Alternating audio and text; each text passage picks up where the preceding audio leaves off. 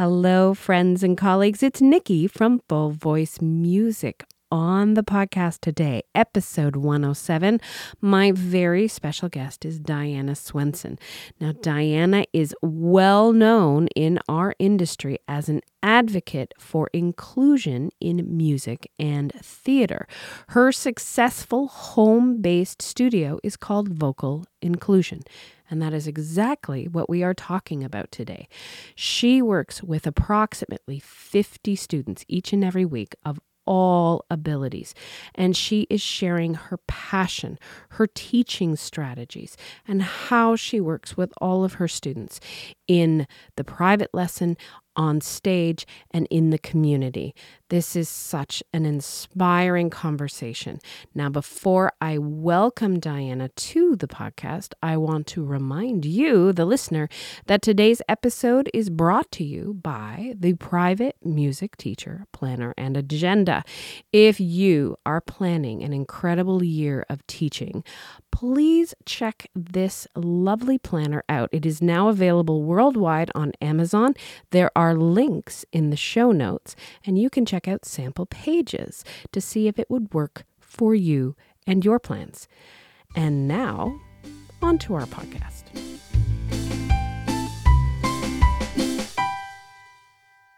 Welcome to the podcast, Dianna Swenson. How are you today? Good morning. I'm great. How are you? I'm wonderful. Now, I'm so excited to talk to you today. We are talking about such an important topic, which is inclusion in our studios and inclusion in the arts. And I'm thrilled to have you here. As always, I really like to give my guests the opportunity to introduce themselves and talk a little bit about their beginnings, because I think that helps to the story.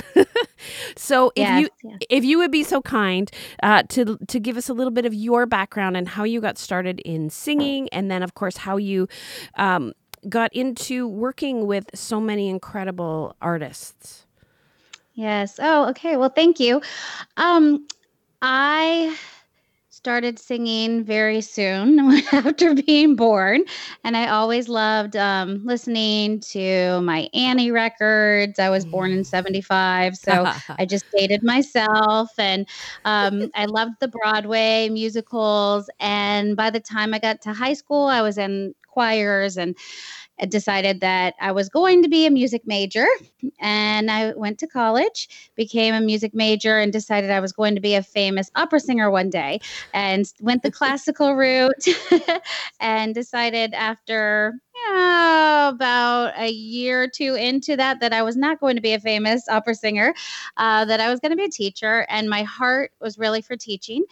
I knew that pretty soon. I didn't like the competitiveness of being a vocalist against each other all the time. It always hurt my heart. So Sure. I did it, but at the same time, I just knew I was supposed to be a teacher.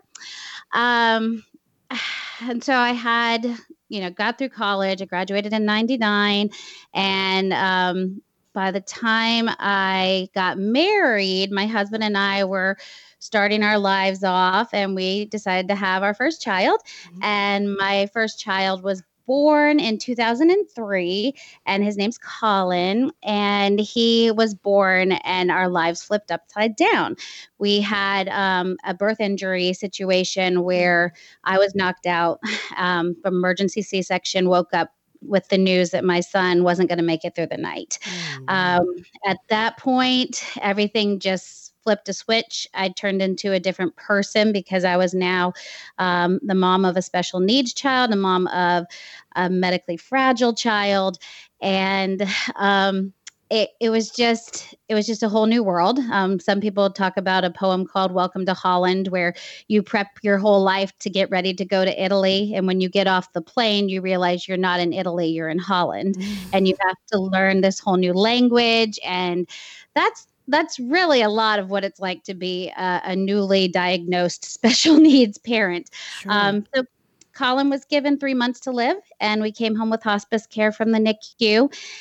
And I just was singing to him because that's naturally what mothers do. And I realized how much he enjoyed my singing. Mm. Even though he was non-responsive in a lot of ways, whenever I sang, he would perk up. Mm. And by that time, it was just a natural thing to sing to him. And I ended up, long story made short, realizing how much music affects every single person. And that was my communication with my son. And he never learned to talk. Hospice is no longer with us, and we have no lifespan on him anymore. He's 16. So I Wow. always say, God and him have other plans. I don't know what they are, but I can see some of the purposes. And the biggest thing that has come from this that has been good is that I learned that I wanted to include people with disabilities into my studio, my music studio. So I had been working with students in the public schools. I'd taught in choruses before I had Colin. And I've always loved working with kids and teens, all of them. But then when I opened up my world to people with differing abilities, whether that's cerebral palsy, Down syndrome, autism, my life became more enriched. Mm. And that's what I do now. I have a studio of about 50 students, and mostly every year I am actually intentional about this. I try to make sure that it is half and half. It's not, I never want to be only people with special needs, and I never want to be only typically developing peers, because that to me is not inclusion. I love it. What an incredible story. And I want to thank you so much for sharing all of that. And I want to let all the listeners know that I've been following Dianna on the socials, and I love your studio. You share all the wonderful work that you're doing with all your students, and you also share Colin's story as well. And I see also his sister, and his sister's also involved in the arts too. Yes, she loves it. I don't think she had a choice in some ways. Sure. She just started getting on stage around 4, just in church plays. And then as she got a little bit older, I created a group called the Troublemakers because she was little and she wanted to sing, and I loved group lessons. And I actually steered away from that until I got your book Oh my about goodness. group lessons. And that's when I started group lessons again. But yes, I started her in Troublemakers because I liked the group dynamic for the age that she was. And then she's just been singing on my recitals ever since then. And now she's part of our local family theater group, the Hurrah Players. Hurrah, and I love it. Yes. Oh, and they're amazing. I'm actually able to be the musical director there now. And she just finished her show yesterday. Oh my And gosh. she sang "Where Are You Christmas." It was awesome. Oh, that's lovely. Now you wear many hats. So you just finished this huge production. Tell everybody a little bit about this production that you were involved in. Yes. So my studio recital was actually at the end of November, and I did that on purpose so that I would have a little more focus for the Hurrah for the Holidays show. And it was amazing. As usual, when you get big groups of people together from the community singing, the Hurrah Players has it has people as famous as the Flash from their they create and teach just discipline and the arts, and it's so much more than just about singing and dancing and acting. But this show was, I think there was about 80 people, adults, kids, teens, all having, it was a review, dancing, singing, all the above. And the most special thing to me as a musical director was I was able, for the first time, to sing with a young lady named Fela.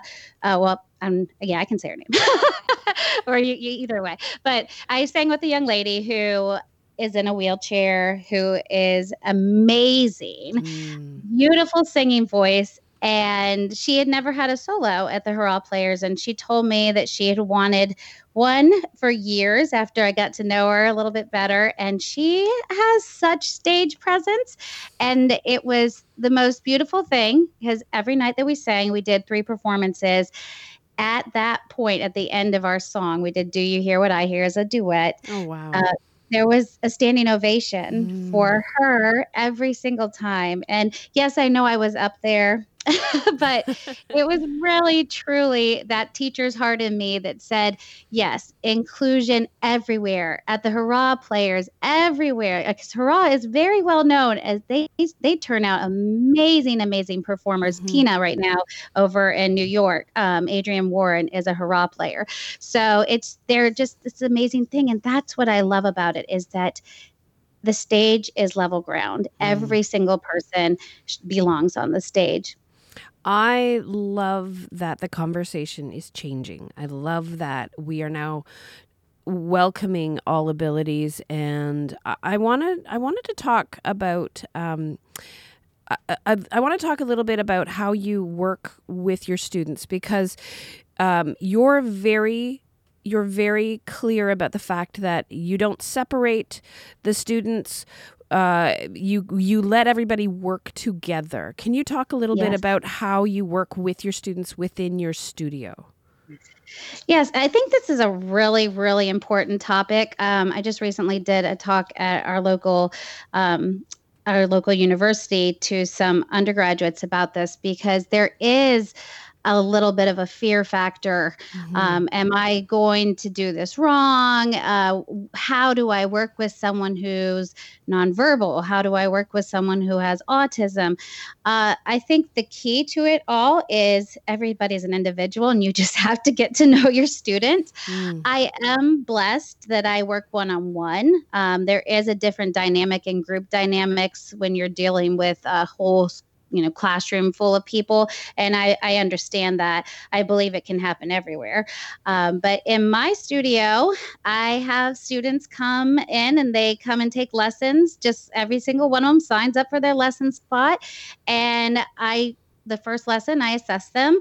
I kind of get to know them if they have anything that their parents want to share with me, that's always great, especially those students that are under 18. So if I have a student walk in, I have one student in particular who had a traumatic brain injury, and his mom told me that he didn't sing for years after this injury because he had a boating accident. He was typically developing a child. He had a boating accident. He went into a coma. I mean, just crazy things. And the first thing that he did when he came out of the coma and started learning how to talk was he sang Don't Stop Believing by Journey. Oh, wow. And so when he comes in, my whole studio lights up. I think it does with all of them. I have a problem. I have like 50 favorites. That's a good problem, isn't it? Yes. But, every single one's different. I don't think it's rocket science. And I think people think too hard. I really do think they think it too hard. If you have a student come in, I'm just going to kind of go through some of my students. I have a student with Down syndrome. Actually, I have several students with Down syndrome. I have learned that they like sign language, that sometimes putting movements to things helps them remember the words. Just like my younger students, it's really not that hard, but I have one girl that we were doing the national anthem and she didn't know what a rampart was. So I said, let's discuss each of these words so you know what you're singing about, the same way I would do with everybody. And I got out some fake snowballs and I hid behind my music stand and I said, okay, here's my rampart, throw some snowballs at me. And she never forgot the word rampart. Brilliant. It's just being creative, thinking outside of the box and learning your students what music they like. It's the same with every single student across the board. You know when they like something because they work harder. Now, I have a question. How do you work with students that are nonverbal? That's a great question. Again, they're all different. Mm-hmm. I have one student who came to me who I was told was nonverbal. And for about a year, and I'll be honest because I think this is important to be honest, even being who I am, I had some frustration. I could not get him. He smiled and he laughed loudly, but he did not speak. He could nod and say yes and no, but he would whisper, sing a little bit. And I could tell that he was getting something, but I couldn't tell what it was. So I went all out. I was okay. This child, he's actually a young adult, is going to sing. So I got out paper. I said, we're going to paint while we sing. And I tried all sorts of things. And about a year after working with him, I almost told his mom, I don't think we should take lessons anymore because I don't know if he's getting anything out of it. And it was the coolest thing because right after that, I paired him up with his girlfriend who also has Down syndrome, and we had a recital, and I told him, and a couple other of the moms told him to sing loudly for his girlfriend. And in a recital in front of 200 people, for the first time, I heard him clear as day. Wow. You could tell that the waterworks were everywhere. Tears were flowing. So happy. So he just needs to have an audience. Wow.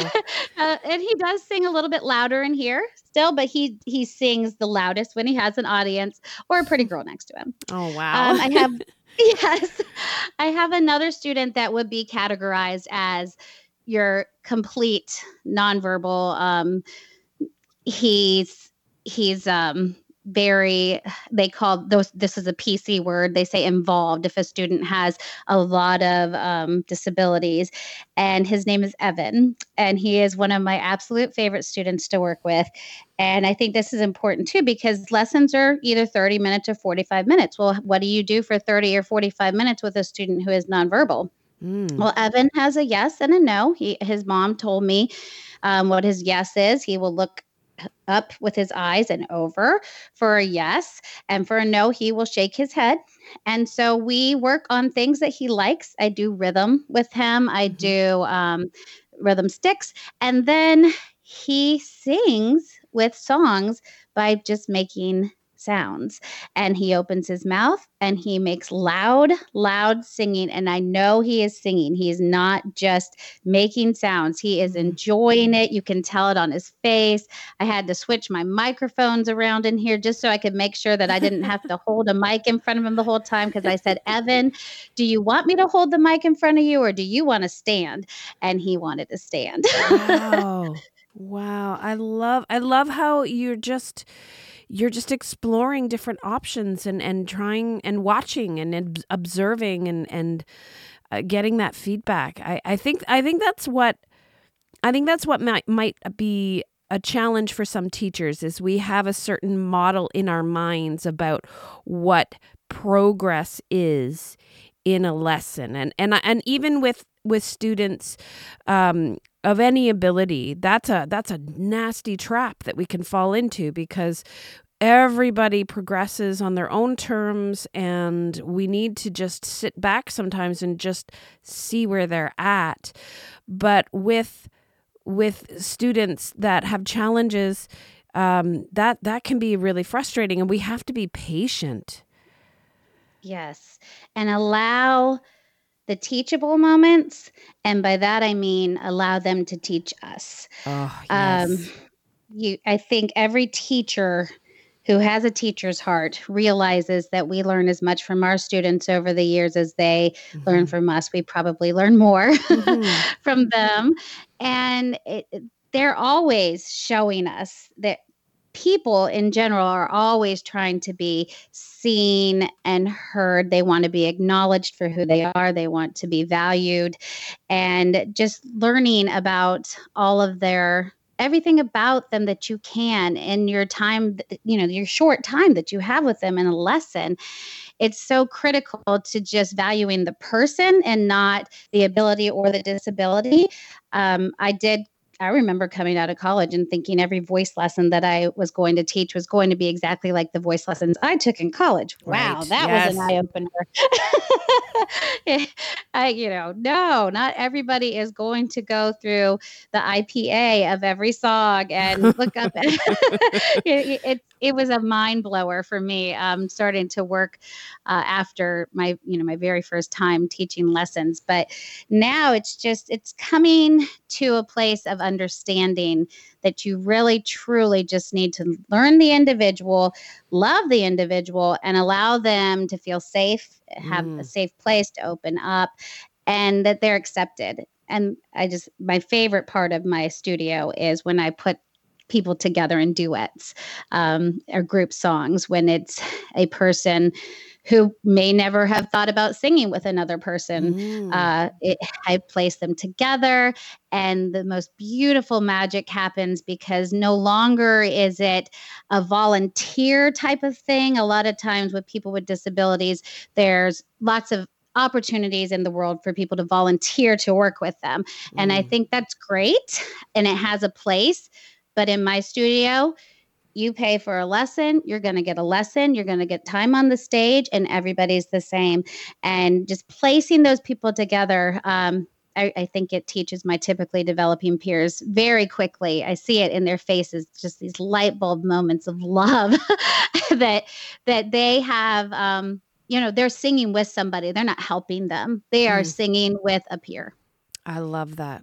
I love that. The thinking about inclusion not as segregating people, but it's part of the team. I really love that. And now for the My Music Staff Minute. Hey, Full Voice podcast listeners. Erin here with your My Music Staff Minute. So, you spend your days teaching your students, but do you take the time to challenge yourself musically? Teaching can be your passion, but it's important to find ways to keep yourself inspired and motivated as well. Make time to further hone your craft. Maybe you want to challenge yourself by exploring a different style of musical theory or learning a completely new instrument. Taking a new course or a class with a mentor may inspire you by putting yourself in the shoes of your students. Through your continued studies, you may find a new approach that would benefit your teaching style and ultimately your students. Look for ways to engage with your peers or mentors. Meeting to discuss your teaching methods, challenges, and successes is a great way to find new opportunities and expand your approach to teaching. Whether you uncover an enthusiasm for a new instrument or discover a new approach to teaching, embracing the opportunity to learn from others can only bring value to you personally and professionally. Push yourself out of your comfort zone. Start from scratch and challenge yourself with learning a brand new instrument. When was the last time you performed for an audience or recorded original material? Challenge yourself with looking for different ways to showcase your skills on the stage. Start your 30-day free trial of My Music Staff today at mymusicstaff.com. And stay tuned for next week's tips and tricks on the My Music Staff Minute, exclusively on the Full Voice podcast.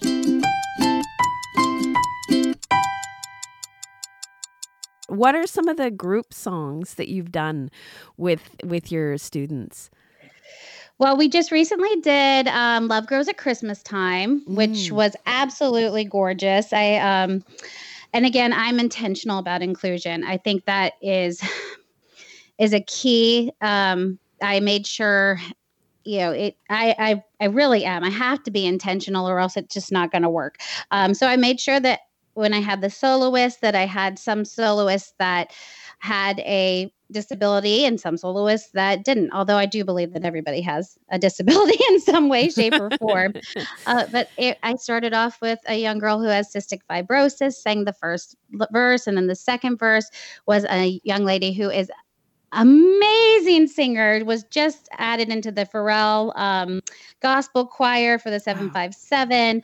She was born deaf in one ear, has perfect pitch, and has been starring in shows in local community theater.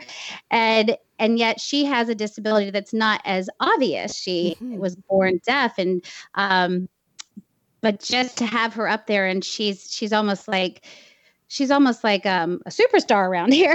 Wow.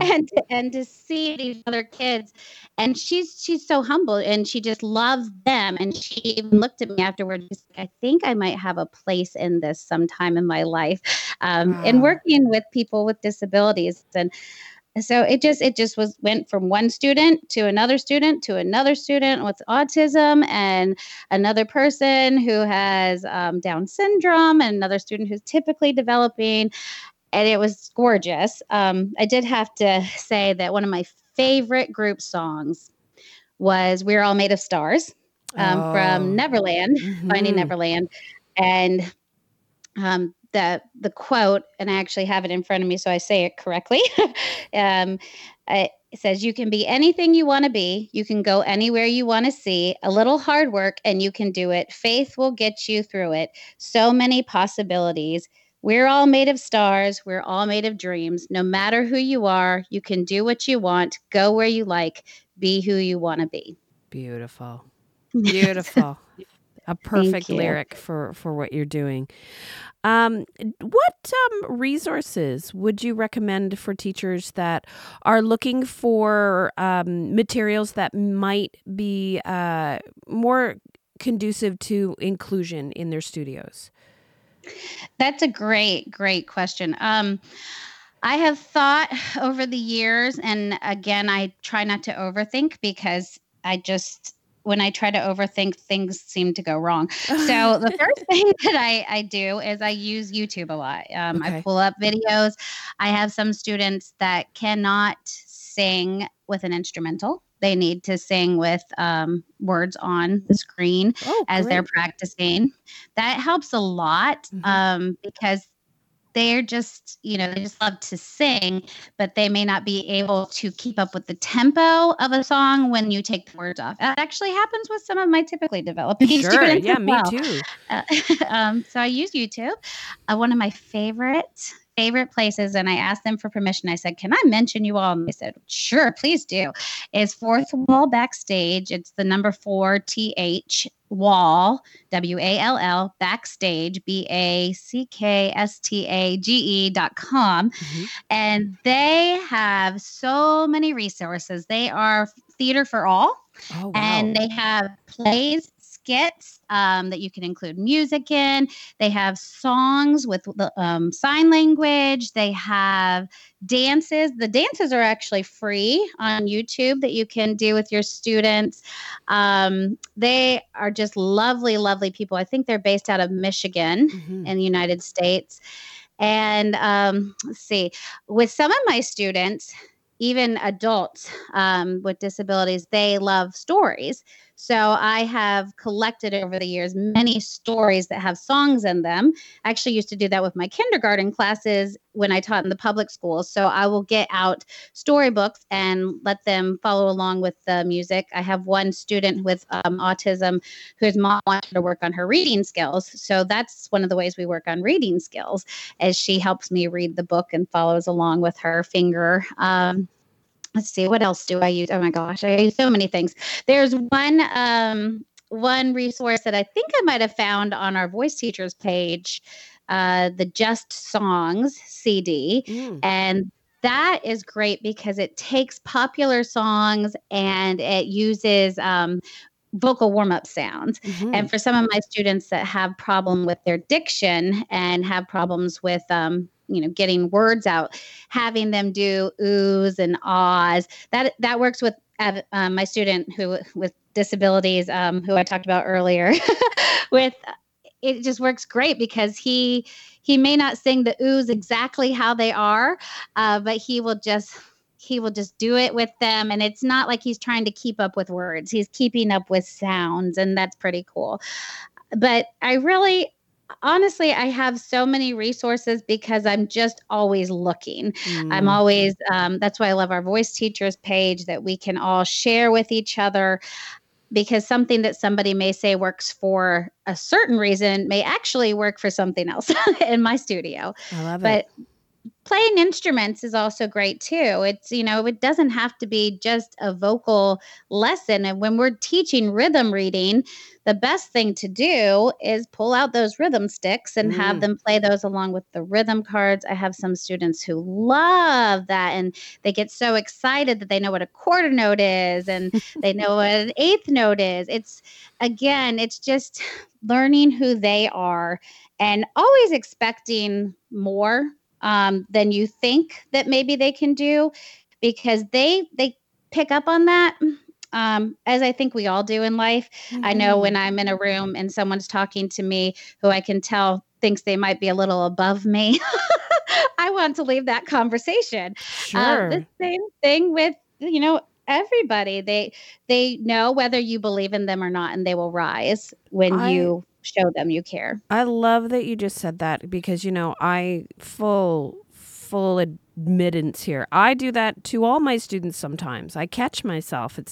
I think, they're not going to handle this, or they're not going to be able to learn this song. And then they surprise me. And then I think, oh, Nikki, you did not give them the benefit of the doubt. And you had thought that too, like you said, you think too hard and you always get into trouble.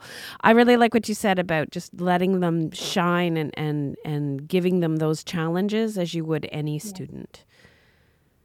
A student of mine last spring, she's Catholic, and she wanted to learn Ave Maria, and she has Down syndrome. It was the most gorgeous thing, because if you think about it, Ave Maria is full of lots of long, beautiful vowels. So we did not perform the whole song, but we did perform a portion of it together. I made sure to stand behind her. I always ask my students, do you want me beside you, or do you want the other person who's singing with you beside you, behind you? I asked them, how would you like it? So that it's still about them. Depend if it's one of those songs where they're getting a little extra support. And so I just sang with her on Ave Maria, and she worked her little butt off, and she did the most beautiful job. Again, things that get standing ovations.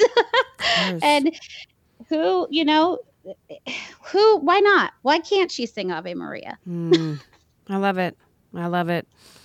I always, when my students bring songs to me, there's a part of me that I don't know whether it's the work that I have to do that I start to think about, but really, if they love the song and they want to sing it, there's lots of reasons why we should just step out of our egos and go for it with them. So thank you for sharing that.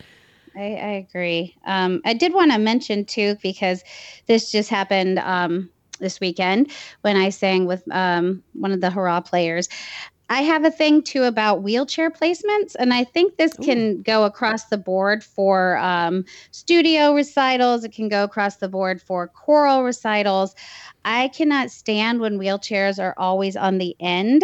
It's a really big thing that I don't think anybody does intentionally, but you can place wheelchairs and wheelchair users, right in the middle with everybody else, and just place children around them.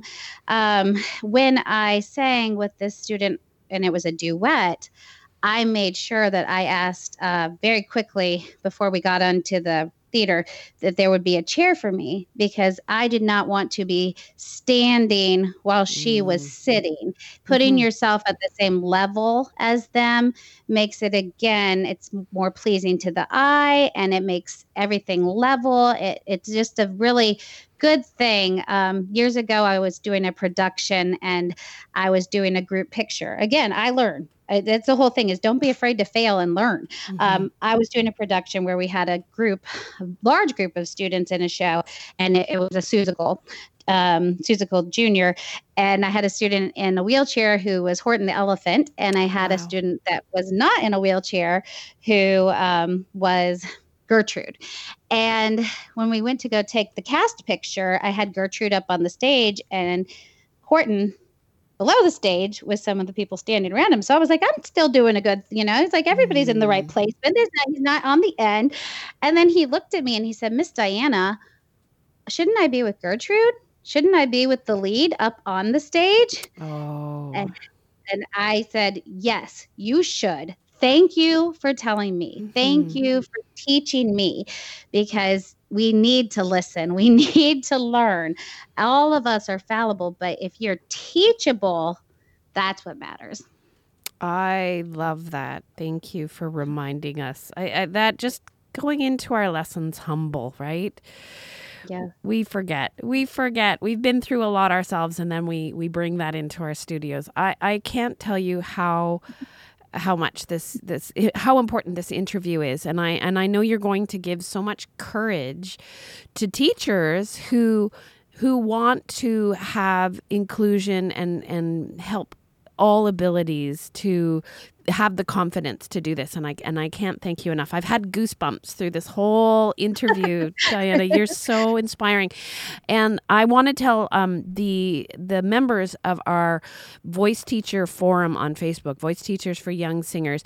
Dianna is an active member. She is a contributor. She's always on there. And Dianna, I have to thank you for that.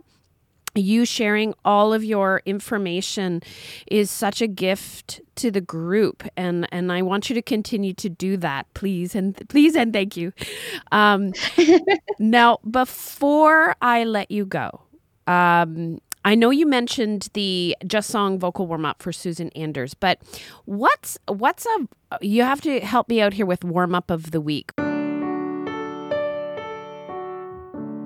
And now, the warm-up of the week. What's a warm-up that your kids just love? Whether it's a group warm-up or whether it's that you would do in a private lesson, what's something that they really enjoy? Well, it's funny because I know I talked about this at one point when we did our little pre-interview, and I can't even remember what I said. But there's so many warm-ups that I love to do. If you can count to 8, I love to do the 1, 1, 2, 1, 1, 2, 3, 2, 1. That one. But for I have different playlists on my computer for differing students. I like to have warm-ups for my students that are going to be working on arias. Those are completely different than the warm-ups that I do with my students that may not be working on arias. And then they have belting warm-ups for my musical theater students. My students with disabilities, the Just Songs is a great one. I also love just putting on any song and having them hum to it. Any song that I actually told my students that were on the show this weekend, before you come here and you get your warm-ups on stage, put on the radio, and if your parents are okay with you doing it in the car, either lip bubble or hum along to your favorite song that's on the radio, and that will get everything warmed up. It's not everything to me is just, let's go simple. Let's not have to be rocket scientists about everything. Exactly. And not overthink it. Yes. I love it. I love it. Well, I want to thank you for your time today. And I'm going to put links to the Fourth Wall Backstage resources. That's a great website. I had a chance to check that out. And you're right. They have some amazing resources.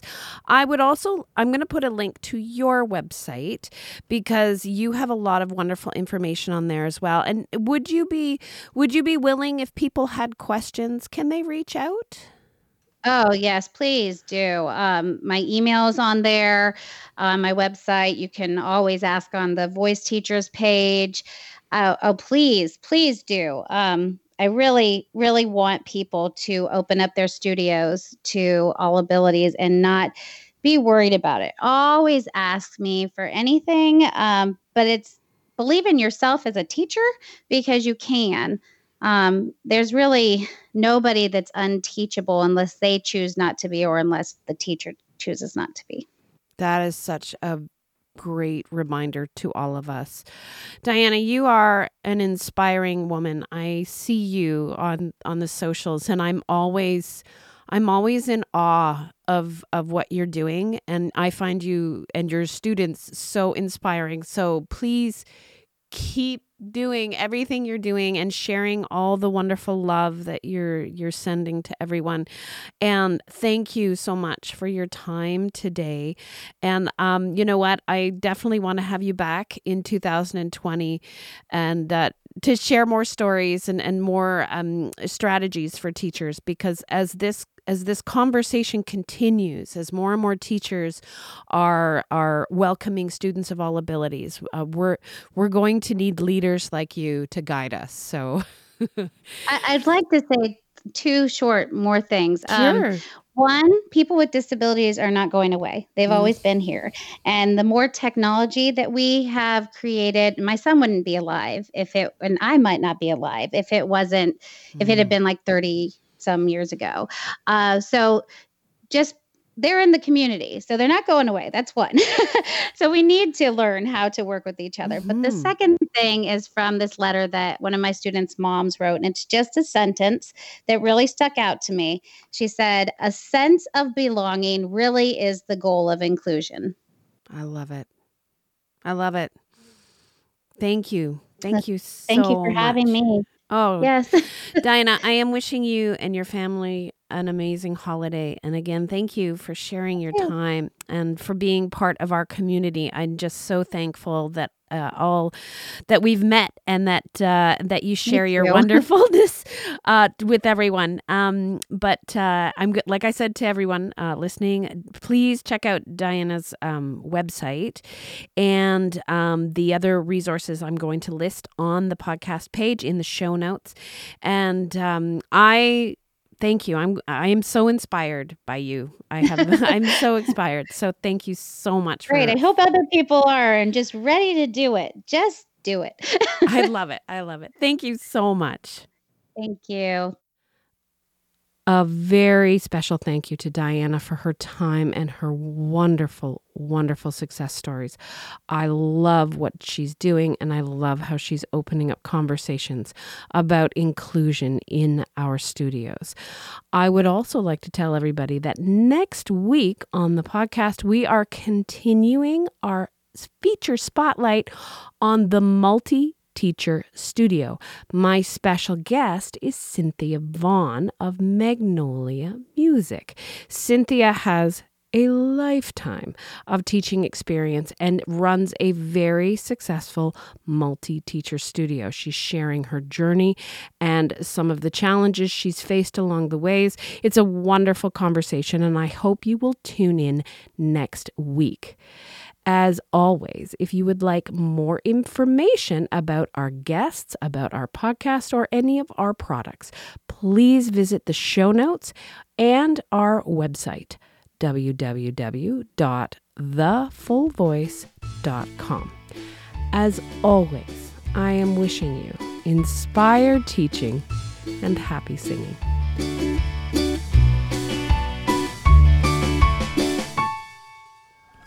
They like canoe music. canoemusic.ca